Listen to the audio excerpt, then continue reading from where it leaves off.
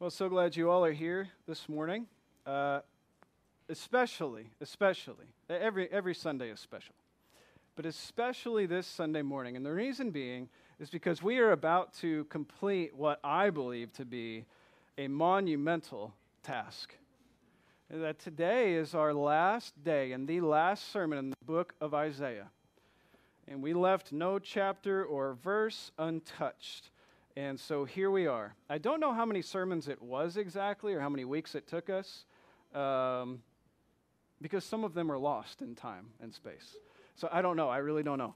But I believe personally, I can at least speak personally, this has modified, changed for me the image of our God to a properly biblical image of who He is in His character and what He has accomplished. And I hope the same has been true for you, that we have had a clearer vision of our God because of the deep dive into His Word. And I don't believe that this last chapter will be any different. And so let's look at it together. Isaiah chapter 66. Isaiah 66.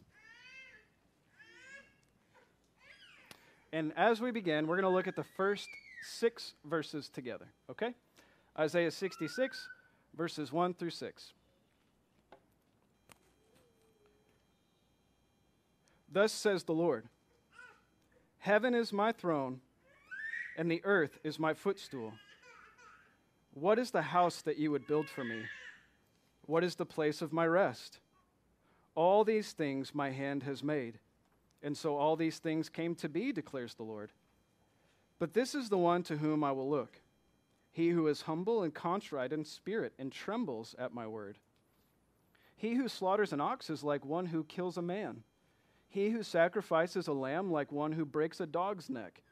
He who presents a grain offering like one who offers pig's blood. He who makes a memorial offering of frankincense like one who blesses an idol. These have chosen their own ways, and their soul delights in their abominations. I also will choose harsh treatment for them, and will bring their fears upon them. Because when I called, no one answered, and when I spoke, they did not listen. But they did what was evil in my eyes, and chose that in which I did not delight. Hear the word of the Lord, you who tremble at His word. Your brothers who hate you and cast you out for my name's sake have said, 'Let the Lord be glorified, that we may see your joy.' But it is they who shall be put to shame. The sound of an uproar from the city, a sound from the temple, the sound of the Lord, rendering recompense to His enemies." Okay, so we'll stop right there this morning. First thing I want you to see in our text this morning is a contrast. A contrast between those who view God a certain way and those who view God this way. There are two ways, two approaches to view God, and they're contrasted here, okay? So the perceived relationship between God and man, it informs one's approach to God. So I want to say that again to make sure you're with me so far. The perceived relationship that we have between God and man, it informs the way that you approach God. So the way that you understand how God and man relate to one another, it changes how you approach God. And there are two ways that we can see this in two ways that it's contrasted in our text. And the first is this, that God exists to serve humanity. That's why He exists. But the second view, the relationship between God and man, is that humanity exists to serve God. Two contrasting views are put before us in this text, and God is responding to both groups. How do you view God? How do you understand the relationship between God and man? That God exists to serve humanity, or that humanity exists to serve God? And you should contemplate this deeply because it affects everything that you do. It affects your relationship with the Lord. It affects the way that you approach God. Because if you believe that God exists to serve you, then you're going to approach Him as such. But if you believe that you exist to serve God, it changes the way that you approach Him. Isn't that correct? And don't we misunderstand this sometimes? And so, unfortunately, it changes the way that we approach God, because we forget maybe for a moment that God does not exist to serve you, but instead you exist to serve him. So how do we see that in our text? It says in our text, first of all, beginning by a portrayal of God, that heaven is his throne and the earth is his footstool. And so what is the house that you would build for him? And what is the place that you would build for his rest? Now, it was very common back in this day that you would build a housing for your God. And that's what those pyramid-like things that you see so often in ancient Mesopotamia, it's called a ziggurat. Everybody know what I'm talking about? It looks like a square with another square with another square, and it looks like steps up a triangle, right? So ultimately, it would have a giant staircase, and that's where the god would house themselves. And so you would have to look up at your God, right? So it places him up. Now, where are you going to put God? The earth is his footstool. So what house can you build for him, the true God? Right? You got that image? What house could you possibly build for him? How can you house him, the true God? You can't. Okay? So all these things my hand has made. And so all these things came to be, declares the Lord. Everything that you see, touch, and experience came to be from him. So you're going to take something that he created and say, here's a house for you out of the stuff that you made? That doesn't make sense. And that's the point. But he says in the second half of verse 2, this is the one to whom I will look. So just stop right there. Every person, whether you view God as God existing to serve you or you existing to serve God, both ways, both groups of people want God to see them. That's true, isn't it? Both groups desire God to look at them. And he says here, this is the one to whom I will look. You want God to see you? Be like this, the one who is humble and contrite in spirit and trembles at his word. That's the one he's going to look to. And that is contrasted with someone else here next in the text. So we might put it this way. There are two ways of approaching God then. Two ways of seeing the relationship, but this translates into two ways to approach God. In the first way, when humanity serves God, this is the good way, right? What do we see? Humanity serves God, and this is an internal disposition of humility. That's what God wants. So if you are humbled, picture that physically. You are humbled. You are pushed low. That means that there is someone above you, right? So it is not humanity up here, God down here, and you're our servant. Wrong. You got that picture backwards. You got to flip-flop it. God is up here, and we are his servants. We are bowed low. And so the one that God will look at is the one that properly acknowledges the true relationship between God and man. Do you see it? God will look at the one who truly views the relationship with God and man the way that it should be. God does not exist to be your servant and just do whatever you want. God, do this, and you make demands of him. Wrong. We exist to serve him. That's the proper relationship. Okay? So the people want to, in this situation, they want to give to God true and acceptable worship. Okay? If you look at the first part of verse 5 also, you see it. Hear the word of the Lord, you who tremble at his word, right? That is, they want to listen to what God has to say because they want to give him something that is acceptable to him. Is any and everything that you offer God in service acceptable to him? Let's just make sure and get that right. You say, I want to serve God today, and I want to serve him by doing this. Is just anything you come up with acceptable to him? No, it is not. How do we understand what is acceptable to him? Through his word. And so we tremble at his word and when he speaks. Why? Because we want to approach him in a way that's acceptable, right? Because why are we here? What do we want to do with our lives? We want to give to him. So when we say we're going to come to worship, or you can say come to church, come to worship, whatever, all those, I don't like any of those phrases, by the way. You don't come to church, you are the church. That doesn't really make sense, but at the same time, I still say it. You come to church, I'll see you at church, but we know what we mean by that. We are the church, and then we gather as the church, right? But then we also come to worship, but then we are worshipers all the time. You with me? So all those are true, but we need to understand what the word worship means. The word worship in English comes from a combination of two Old English words, which is worth and ship. You combine those, and it's worship. So when we worship, we are giving God proper value and worth. That is worship. So worship means to give God his proper place, weight, and value, to give him his proper worth, worthship, worship. That is where it comes from. That is the word, and that is true. That's what we come to do. But it is a giving, not a receiving. You understand the difference? Why? Because we are his servants. I think there is such a backwards understanding of what God exists, the reason God exists in many services. It has become evident in worship services. Why? Because just by its very arrangement, people come to do what? To receive. Where it's backwards. That's not worship. Worship is coming to give, not to receive. Do you understand? But it's backwards, and that's why in many situations, the lights are all turned off, and the focus is on the stage, because we are all coming to simply observe and receive, like a show, like a performance. That is not why you're here. You are here to give God worship with your life.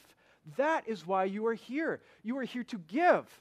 Give God praise, give God worth, value, lift him high, and humble yourself. That is why we gather, to give God worship. And so when things get backwards, what happens? Everything becomes about our preferences because we're not receiving what we wanted to receive. So I didn't like how hot it was, I didn't like all the screaming babies, I didn't like all the, what you name it. You fill in your own blank because you've all thought those thoughts. And so have I, by the way. I'll go like this, okay? We've all thought those thoughts. And it happens when see, at first, maybe you thought, well, I know God exists, that we exist to serve God. But we get it backwards when we think that we're coming to give God worship, and yet we make it all about our own preferences. No, I don't think that's why you're here. I think you're here to receive. And what you wanted to receive just got messed up, and so you're mad about it. And now you're going to cause problems within the church because you didn't get what you wanted. But if you were here to give rather than receive, you never would have thought those thoughts. And so there's a fundamental misunderstanding. We're only about 5 minutes in or so, aren't we? Whew. Okay, so 2 ways of approaching God. And this first way is what God desires of us, that we might be those who are humble, contrite in spirit, and trembling at the word of God. That is a servant, bowed low, right? That's what God wants. But there's another picture here contrasted with that, and it actually gets more of an emphasis. Why? Because this is our temptation. So we're going to look at that. But the second approach, which we're going to look at, is this. It's the opposite, where God serves humanity.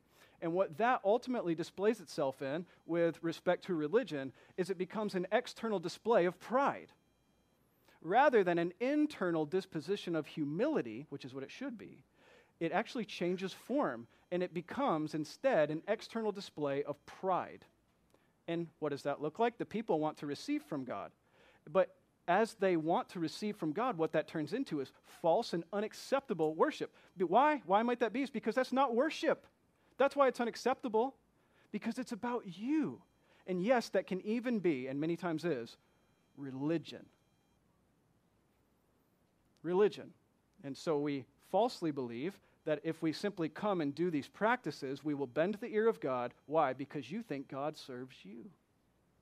So if I do these religious practices, if I give money, whatever it may be, we all have our own thing, right? Read your Bible for a certain amount of minutes. Pray for a certain amount of time. Do these particular works, right? Whatever it is, you think that if you do that, you are pleasing God by bending his ear toward you, ultimately, because what you want is to feel satisfied about yourself and your own efforts. Why? Because it's all about you. It's all about you. And you are not making it all about him. So how do we see that in our text? Look at it, verse 2. Look at the religion here and look at how God views it. He who slaughters an ox is like one who kills a man. He who sacrifices a lamb is like one that breaks a dog's neck. He who presents a grain offering like one who offers pig's blood. He who makes a memorial offering of frankincense is like one who blesses an idol. If we didn't get any of the other contrasts, we at least got that last one, didn't we? All these things people are offering, and they think, see, they went to the Word of God, didn't they? Because how did they know to do this, to slaughter an ox? Because that's what they did, because God said to do so. So they think, okay, slaughter an ox, done. Check, ox slaughtered. Now, hear my prayer and deliver me. I did what you said, now hear me. Why? Because you serve me. So I'm going to do what you say, but then the only reason I'm doing it is so that you will give me what I want. Or so that I feel better about myself. I did what God asked, right? So he who presents a grain offering like one that offers pig's blood. Does God want pig's blood? God does not want, if you didn't know, God does not want pig's blood, okay? So you're offering a grain offering. That's literally what they were doing, offering a grain offering. Has God said, give me a grain offering? Yes, and so that was in his word, right? He said that. So we look at the word and we do what the word says. So do we have a problem with that so far? So then why did God not view it properly? Because their external display was really of pride because it was about them and not about God. So you can be doing something that you find in the Word of God, and yet to God it is not that thing because you're doing it all wrong. Does that make sense, what I'm saying? So, whatever act of worship you have come up with, singing songs I think is a great example, because we all stand and we sing, right? And we say, I'm giving worship to God. I'm singing. Now, has it ever been true for anyone in this room, I just wonder, that we're singing a song and you're literally singing the song and what you're singing is true, but you are thinking about something totally other than what you're singing? Has that, I don't know, maybe. Has that possibly been the case with anybody in the room? Obviously, I say it like that because that's true for everyone. We are distracted worshipers. And so we're giving God something that looks like, now the person next to you maybe looks exactly like you, right? They're singing the songs, you're singing the songs. And you just by natural disposition, you look like you're into it. But you're not. You're not thinking about what you're singing. Your soul is not humbled before him. You're not considering the truths of what you're thinking. You're not bowing low to your God and truly giving him praise. So one of you both look the same. One of you is acceptable to God, the other not. Do you see how dangerous this can be? Insert that into anything that you do out of obedience to the Lord. It can look right, but to God, it is not. Is that a danger that we should be aware of? What does God look at? Who does God look upon? The one who is humble, right? The one who truly trembles at his word. You may say, yeah, we'll do what the word of God says. You should too. But are you trembling at the word of God? I must do what he said. Why? Because I'm his servant. What happens to a servant who doesn't obey his master? You get disciplined. Now, you are still a servant, right? You don't become unservanted if you are truly a servant of God, right? But you do receive discipline, right? All right, so we see this big contrast in our text. And look at what happens when these two groups collide, okay? So you have the group who sees God properly and the group who does not, and then look at what happens when starting in verse 5. Hear the word of the Lord, you who tremble at his word. Your brothers hate you. Stop right there. That's the contrast between the two groups. Do you see it?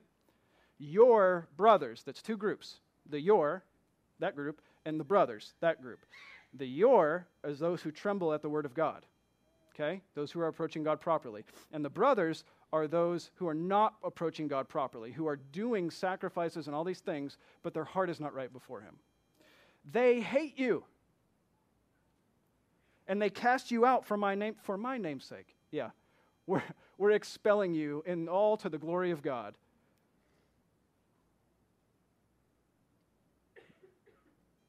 Let the Lord be glorified that we might see your joy, but it is they who shall be put to shame. So they attempted to shame you by putting you out, but it is actually they who will be shamed. And then look at what happens in verse 5. The sound of an uproar from the city, a sound from where? From the temple. What's happening in the temple? The sound of the Lord rendering recompense to his enemies. Where did God just go and render recompense to his enemies? The temple. Whoa. That should make us shudder, because he just went to the place that is most holy, where his true servants are, right? Aren't those the servants of God? If there's going to be servants of God anywhere, where are they going to be found? In the temple. And that's where they just heard this sound of an uproar. And what's happening there? God is killing his enemies. And where are his enemies found? Offering grain to him in the altar, slaughtering an ox for him in his temple. That's where they are. This is scary. And I say scary because it's so close to home, isn't it? So here, when these two groups collide, these two views of God collide. They don't understand each other, obviously. They don't know what you're doing. Those who have pride-filled hearts, they are not able to cope with the difference in the way that we view God. They're not able to cope with it. So what does this turn into? Hate. They hate you and your heart. They hate it. I would just wonder, have you ever experienced this?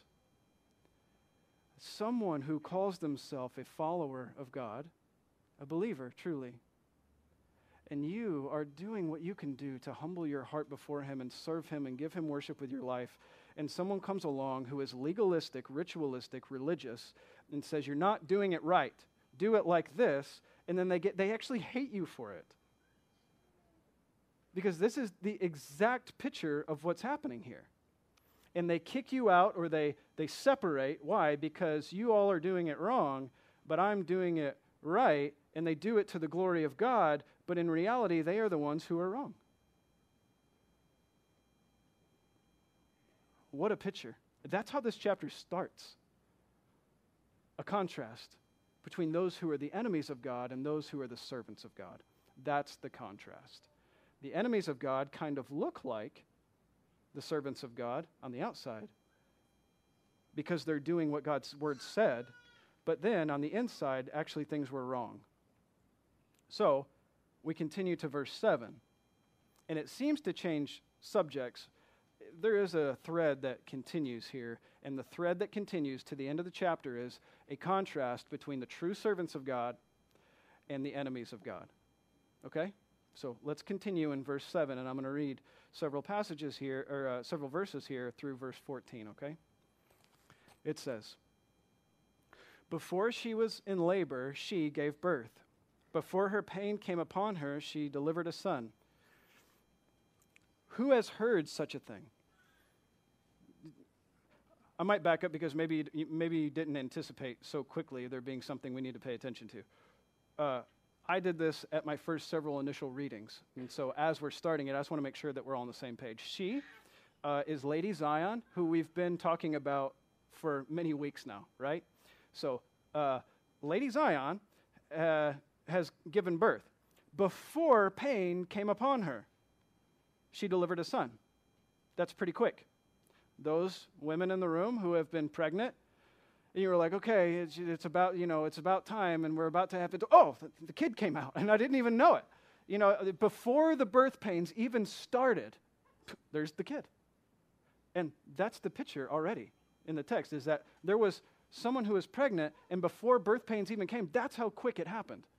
It came instantaneously. There it was. Who has heard such a thing? Right. No, we haven't heard such a thing, have we? That doesn't happen. Shall a land be born in one day? Shall a nation be brought forth in a moment? For as soon as Zion was in labor, she brought forth her children. Shall I bring to the point of birth and not cause to bring forth? Says the Lord. Shall I, who cause to bring forth, shut the womb, says your God? And of course, all the answers to that are, well, no, you're not going to bring to the point of birth and then say, well, never mind, you do the rest. And you say, well, Lord, without your help, I can do nothing, right? So is God going to lead up to a point and then back out? No, God's going to he's going to fulfill all that he promised, and he's going to do it in a miraculous way. That's the big picture. God is going to fulfill all of his promises all the way up until the end, and he's going to do it in a miraculous way. Okay? So, verse 10, rejoice. Rejoice with Jerusalem and be glad for her, all you who love her. Not all love her. Rejoice with her in joy, all you who mourn over her. And that's really when we know that there is true love, right? When there is mourning, when things are not right. That you may nurse and be satisfied from her consoling breast, that you might drink deeply with delight from her in her glorious abundance. For thus says the Lord, behold, I will extend peace to her like a river, and the glory of the nations like an overflowing stream you shall nurse. And you shall be carried upon her hip, bounced upon the knee. See, this is a well-cared for, joyous child. Do you get that? Satisfied, all the milk you ever want. You're good, plump, right?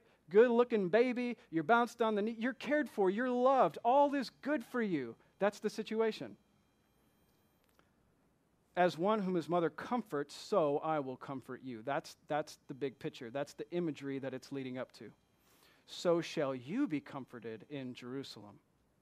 You shall see, and your heart shall rejoice. It will happen. Your bones shall flourish like the grass. The hand of the Lord shall be known to his servants. There's the servants. And he will show indignation to his enemies. So there's the contrast at the very end. Do you see it?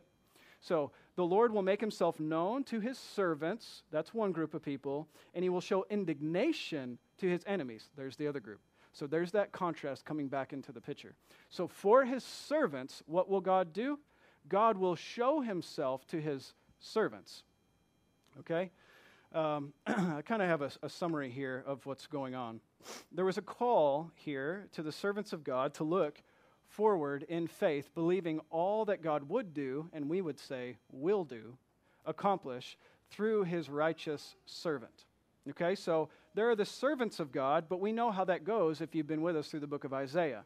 You're called the servant of God. Israel was called the servant of God, but how did those servants do as servants? No good. Those called the servants of God were doing no good as the servants of God, so what did they need? They needed a good and righteous servant to be a proper servant of God, that they might get all the blessings that the servants of God get. That come through what I just said? Yeah? So, because we can't properly be the servants of God, we need a servant of God so that we might be blessed as a servant of God, even though it wasn't us, it was him. Right? So, there's a call here in this text to the people of that time and all through time for God's servants, God's people, to trust and have faith that God is going to do what he promised, and he's going to see it all the way to the end, and there will be comfort for you eternally. And you will be happy and joyful and filled with abundance and peace, just like a well-cared-for baby.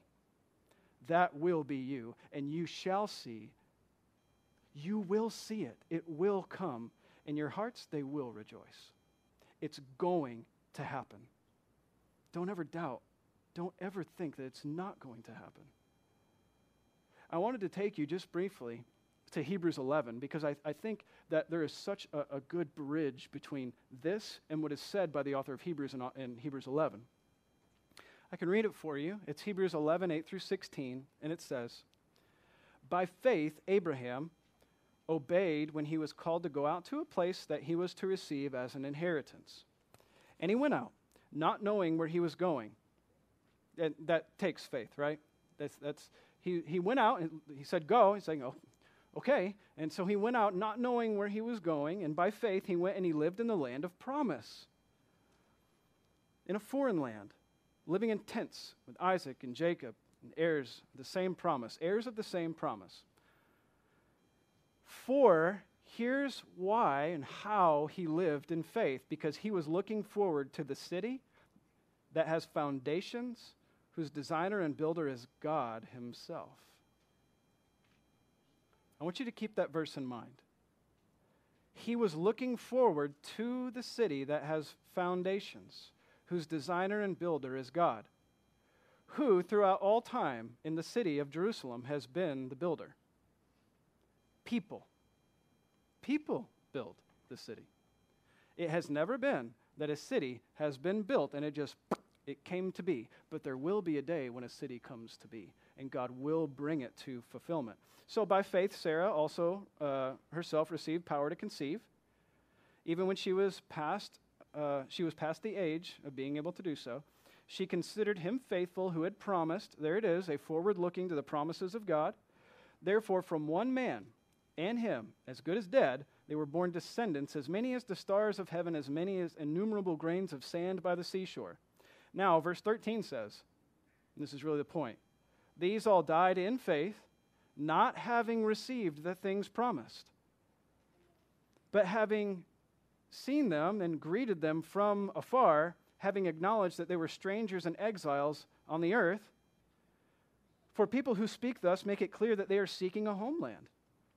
And if they had been thinking of the land from which they had gone out, they would have had opportunity to return. But as it is, they desire a better country. That is, here's the point, a heavenly one. Where did they ultimately desire to live? In a city that was from heaven. We know that city. It's the city we've been talking about. But what did they do? These all died in faith, not having received the things promised. Have we received all that has been promised? No. So how are we to live? In the same way, by faith. And that's the whole point, isn't it? We are to also live by faith. And how are we? We're to view these things the same way. We are strangers and exiles on the earth because there is a city to come whose designer and builder is God. We know that. It's coming. They looked forward to the work of the servant who would bring these things to be. We look back at the work of the servant. Do you see how both of those take faith? They looked forward at the promises of God. Now, we still look forward, but actually we look both directions because we look backward in faith at what Jesus Christ did. They look forward. They were only looking forward because the servant had not yet come. But we are also looking forward because all the promises of God have not yet been fulfilled. All that makes sense? So there is a call in the text to look forward to the completion of God's promises. Is God going to fulfill all he promised? And will his servants find comfort and rest and peace? And will it come like a river? You know why it says river, right? I've got peace like a river, I've got peace. So what does that mean exactly? It's that it flows and it flows and it flows and it never ends. It's not a puddle. It's not a lake. It's something that's flowing that never dries up. It never runs dry. It's a continual stream. That is the peace that's coming for you. So the servants of God will see God and rejoice. That is coming for you, should you be a servant of God. But the enemies of God, they will also see God, but they will see him coming with vengeance. And they will experience suffering, whereas we will see God coming as a Savior, and we will experience joy and gladness. Right? There's the big contrast. So we want to be careful, backing up to the previous point, that we are properly bowing before God in our hearts, humbling ourselves before him, trembling at his word, because we are concerned that we are properly and truly servants of the living God, and not someone who seems like it from the outside. We want to make this about God and not about ourselves. We want to serve him with our lives and give everything that we are over to him as a living sacrifice, right? Isn't that what Scripture says? We are his. We want to live our life that way and give him glory and honor and put us in our proper place. That's who God will look at. That's his servant. And those servants of God will see and rejoice, but the enemies of God will not rejoice. So, last portion of the text, beginning in verse 15.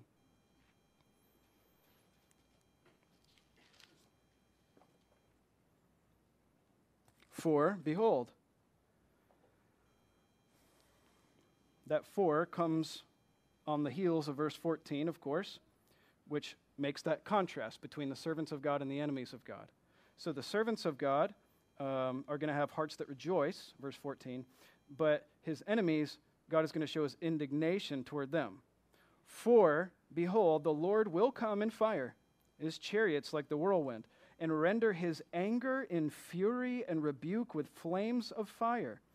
For by fire the Lord will enter into judgment, and by his sword with all flesh, and those slain by the Lord will be many. Those who sanctify and purify themselves go into the gardens. That's where I want to go. I don't want to be part of verses 15 and 16. I don't want to be part of that scene. I want to be the part that is separated out. They purify themselves, eating pig's flesh. And the abomination and mice shall come to an end altogether. So it says they go into the gardens, and as they go into the gardens, it seems like, oh, that's a pleasant place, which I hopefully led you to believe. Following one in the midst, eating pig's flesh and the abomination mice, and they will also come to an end together, declares the Lord.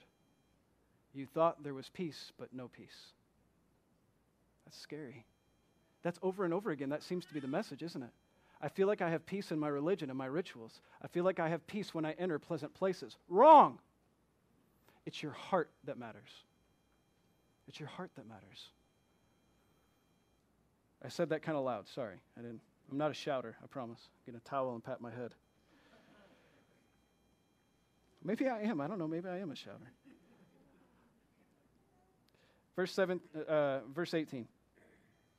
For I know their works and their thoughts. Isn't that the point?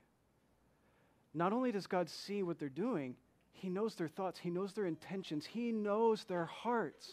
And whether they were doing what seemed right or not, it doesn't matter. God knows their hearts. Do you know God knows your heart this morning? He knows why you're here. You can't hide it from him. And we want to be careful that our intentions are pure and that we're bowing low before him with a humble heart. Who are you trying to please? Trying to please yourself? Trying to please other people by being here? You think it's right? You should come with the intention of bowing your heart before your God and simply pleasing him with your life as an offering and a sacrifice. I'm here to give God praise, to love his people, to lift them up, and not to be so concerned with myself and my own righteousness that I think I'm accomplishing here. I'm concerned with God, and I love his people, and I want the best for his people, and I want the best for the word of God, and that's why we're here. It's so different, isn't it? The mindset of why people might even walk in these doors. Don't think that there's comfort just because you came in here. That's wrong. This is not the dwelling place of God, by the way. Right? Like the whole house of the Lord thing. Thank you for, letting us gather in your house today, Lord. This little building here that used to be a tattoo parlor, this is not the dwelling place of God. But by the Spirit of God, all believers are the dwelling place of God. You are the dwelling place of God. So if your behavior changes, by the way, when you walk out these doors because you're no longer in the house of God, you so misunderstand things. It's crazy. The presence of God goes with you wherever you go, even when you're sleeping. The presence of God is with you always. And do you tremble at his word always? In every thought that you have, in every intention of your heart? Is he always right there, and you're always concerned with giving him true and proper worship? And not changing yourself when you come in these doors thinking that you can fool us? And even if you're successful, even if you do fool us, you can never fool your God. He always knows. I am well versed in what it looks like with someone's life to fool everyone in the room, week after week after week, but to know for certain that there is something wrong internally. And all you're doing is playing a game. Is that what God wants? Ritual, religion, please people with your eye, do what's right when you're in here gathered together, and then go and live however you want, think however you want, do whatever you want? Wrong. So I'm pleading with you to not have that mindset. And if that is your mindset, repent immediately and change your heart's disposition to bow before him now if you haven't previously. Now is the time. It is never too late to bow your heart low, low, low before your God who is high and lifted up. Where were we in the text? I don't even remember. I stopped with my notes a long time ago, and I didn't even know where we are. What's the next slide, Rob? Help us get back on track. Okay. Yes, thank you. Okay, so verse 18. I know their works and their thoughts. The time is coming to gather all nations and tongues. They shall come and shall see my glory. I will set a sign among them, those who see God's glory, by the way. And from them I will send survivors to the nations. And some places are listed to represent the far reaches of the earth. Tarshish, Pul, Lud, who draw the bow, Tubal, Javan, to the coastlands far away, that have not heard my fame or seen my glory. They shall declare my glory among the nations, and they shall bring all your brothers. Oh, remember the brothers listed earlier that hated them? Those were not the same brothers, are they? Because, no thanks, keep them at a distance from me. But no, they're actually going to go to a place in a foreign land that have a different bloodline than you, and those are now your brothers, and we're bringing them. And all of a sudden, that makes perfect sense in the entire context of Isaiah, doesn't it? Is that now your brothers are those from far reaches of the earth who see my glory, who previously did not see my glory, and I'm drawing them in, and they will be your brothers, and you will rejoice together. It's amazing when these things come together and we see the full picture having gone through all this together, isn't it? They will bring all your brothers from the nations and offer to the Lord on horses and chariots and litters, and mules and dromedaries. I'll just admit to you, I had no idea what a dromedary was. Now, maybe that's poor education. Does anyone know what a dromedary is? Yeah, one person, two people in the room, 3, 4. Okay, well, yeah, go figure with that one. But what? Okay, evidently it's a one-humped camel, particularly from Arabia. So now we all of the simple minds are informed.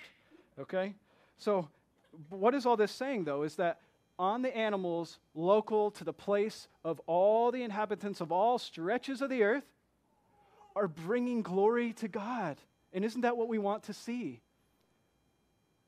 Well, I guess I'll say that again. So all people from all over the earth are pictured here bringing glory to God. And isn't that what we want to see? Yes. I hope. Because that actually, if you truly do want to see that, that actually is an indication of where your heart is. Isn't it?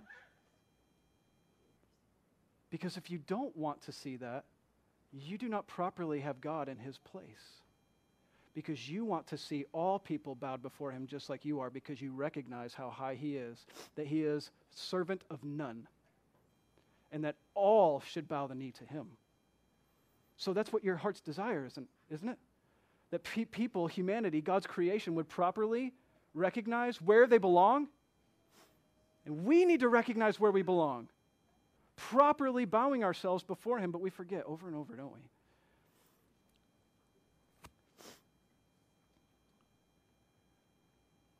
Verse 21. No, we didn't finish verse 20, did we? Mules, dromedaries, yeah, that was the sidetrack. To my holy mountain Jerusalem, says the Lord, just as the Israelites bring their grain offering in a clean vessel to the house of the Lord.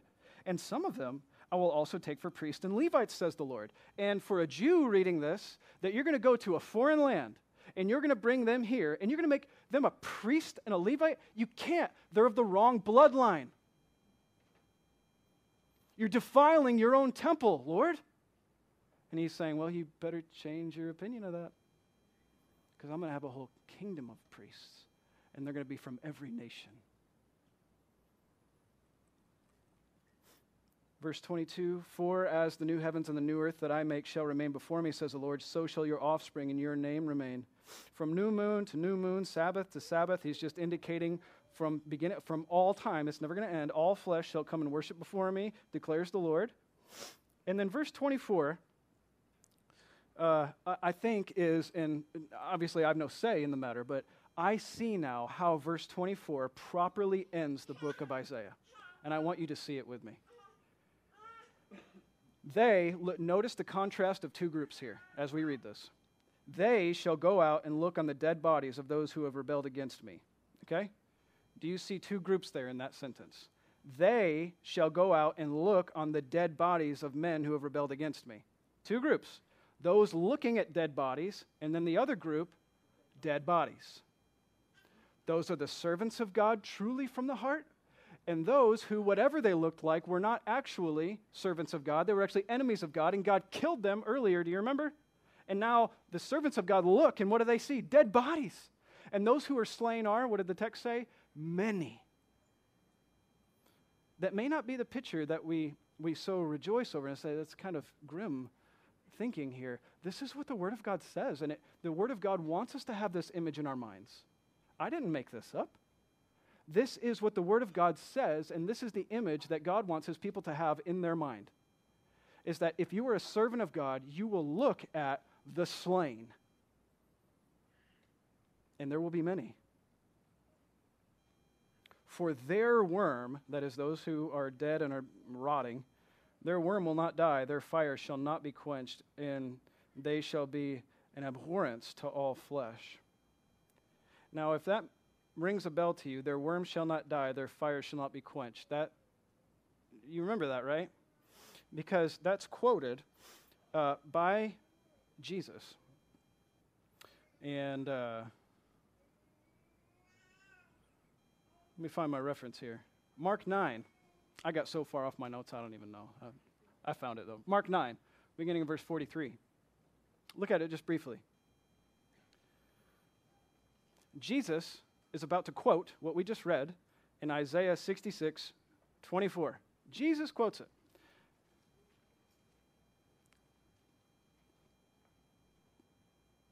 Are you there? And if your hand causes you to sin, cut it off. Why? Because it's better for you to enter life crippled than with two hands and go to hell, the unquenchable fire. And if your foot causes you to sin, cut it off. Why? Because it's better for you to enter life lame than with 2 feet and be thrown into hell. And he's about to define what and where hell is. If your eye causes you to sin, tear it out. It's better for you to enter the kingdom of God. Oh, so life and the kingdom of God go together.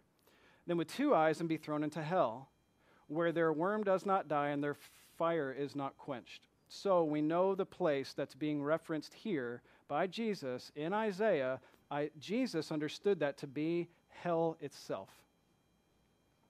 So there are those who are going to die, and Jesus helps us understand that as the place we call hell. And that is where there is an unquenchable fire. What does it matter that the fire is not quenched if the bodies are already dead? Because it says, as we understand more and more about this place, is that the smoke of their torment goes up for how long? Forever and ever. That is, the picture is those who are dead and yet dying forever. And their torment continues, and the fire is never quenched. And so their torment and their smoke and that burning, it never ends. That's the picture.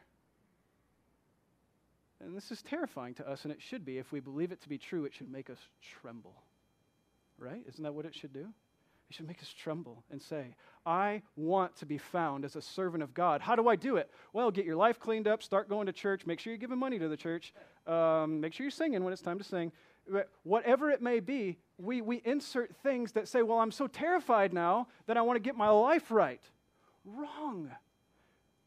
You should get your heart right. Bow your heart before Him. And if your heart is right, guess what's going to happen? Then your actions follow out of a pure motive rather than out of religion. Because just religious actions, how far did it get these people? It got them slain. Right? So this is the big contrast. 2 eternal dwelling places. The place of comfort for who? The servants of God. And how are the servants of God known? By their humble and contrite heart, who tremble at the word of God. That's how we're known. And then the second is the place of mourning, of terror, of distress, and of suffering. And who goes there? The enemies of God who didn't have their hearts right before their God. How do you get your heart right before God? It takes the very Spirit of God to get your heart right before God, because when God comes into your life, He comes in and He finds a hard heart in darkness and sin.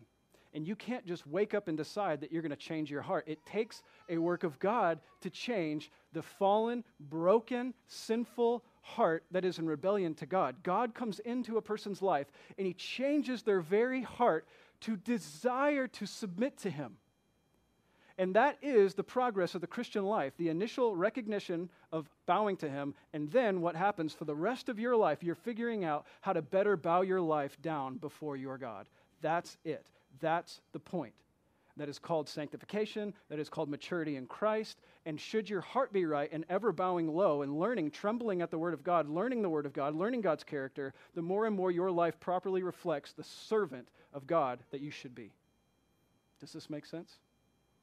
I hope that it does. And I hope that you clearly see the contrast here, because that has been the contrast throughout the entire book of Isaiah. God, we're your people, aren't we? Then why are there enemies coming? God, help us now, please, because we're in trouble.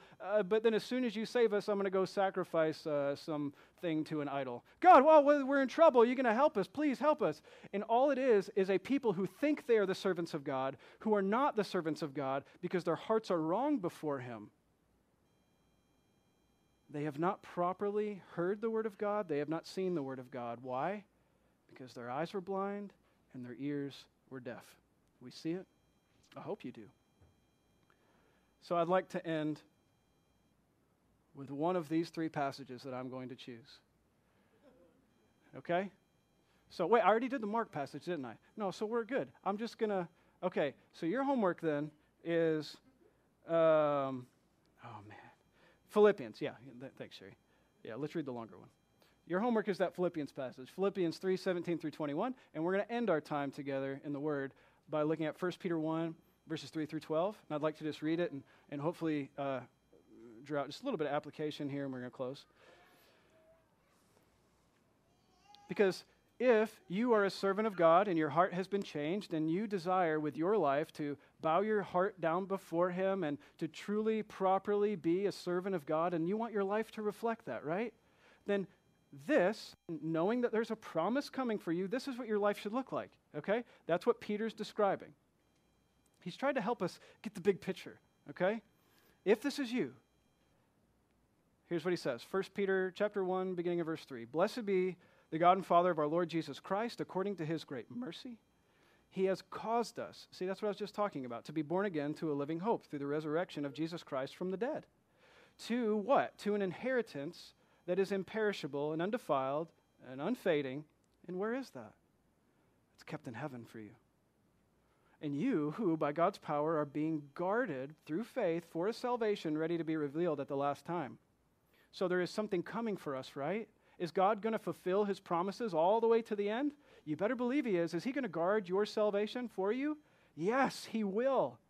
So, verse 6 says, now in this you rejoice, though for a little while, if necessary. Why would it be necessary that you be grieved by various trials? If you're not quite there yet. And who's not quite there yet? Everybody in the room. So what can you expect? Various trials to come upon you. And what should you do with those various trials that come upon you? You should rejoice. Why? Because God is doing something with that trial. What is He doing with that trial?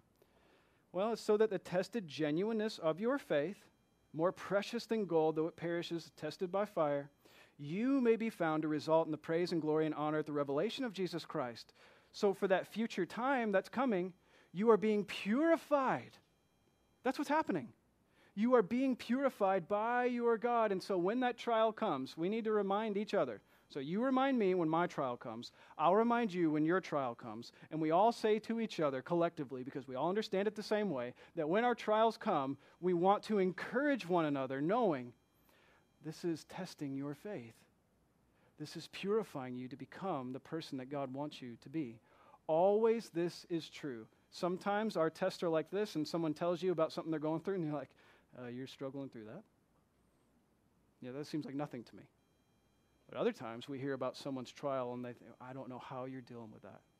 Don't we know both ends of the spectrum?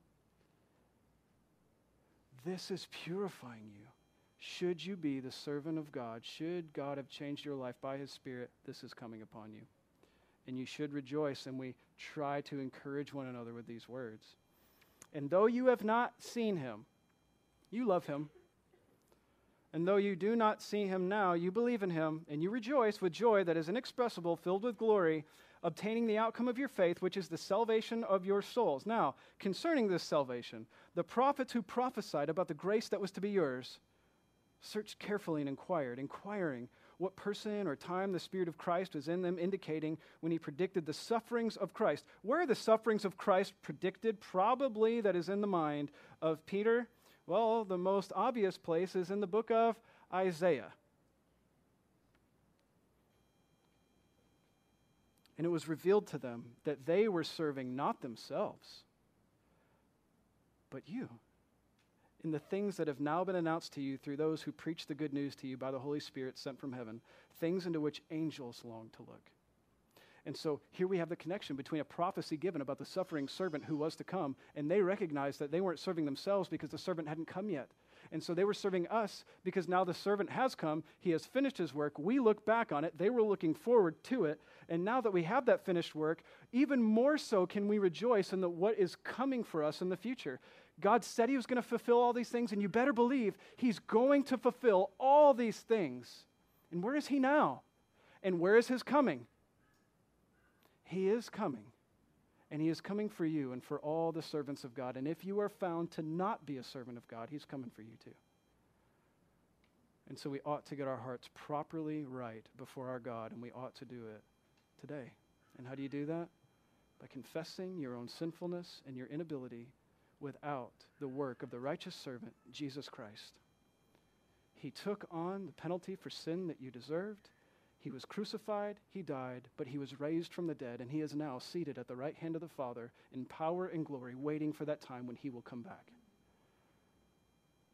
And you bow in your heart to the truthfulness of who he is and what he has done. We're going to pray now, and we're going to take the Lord's Supper together, okay? Let's pray.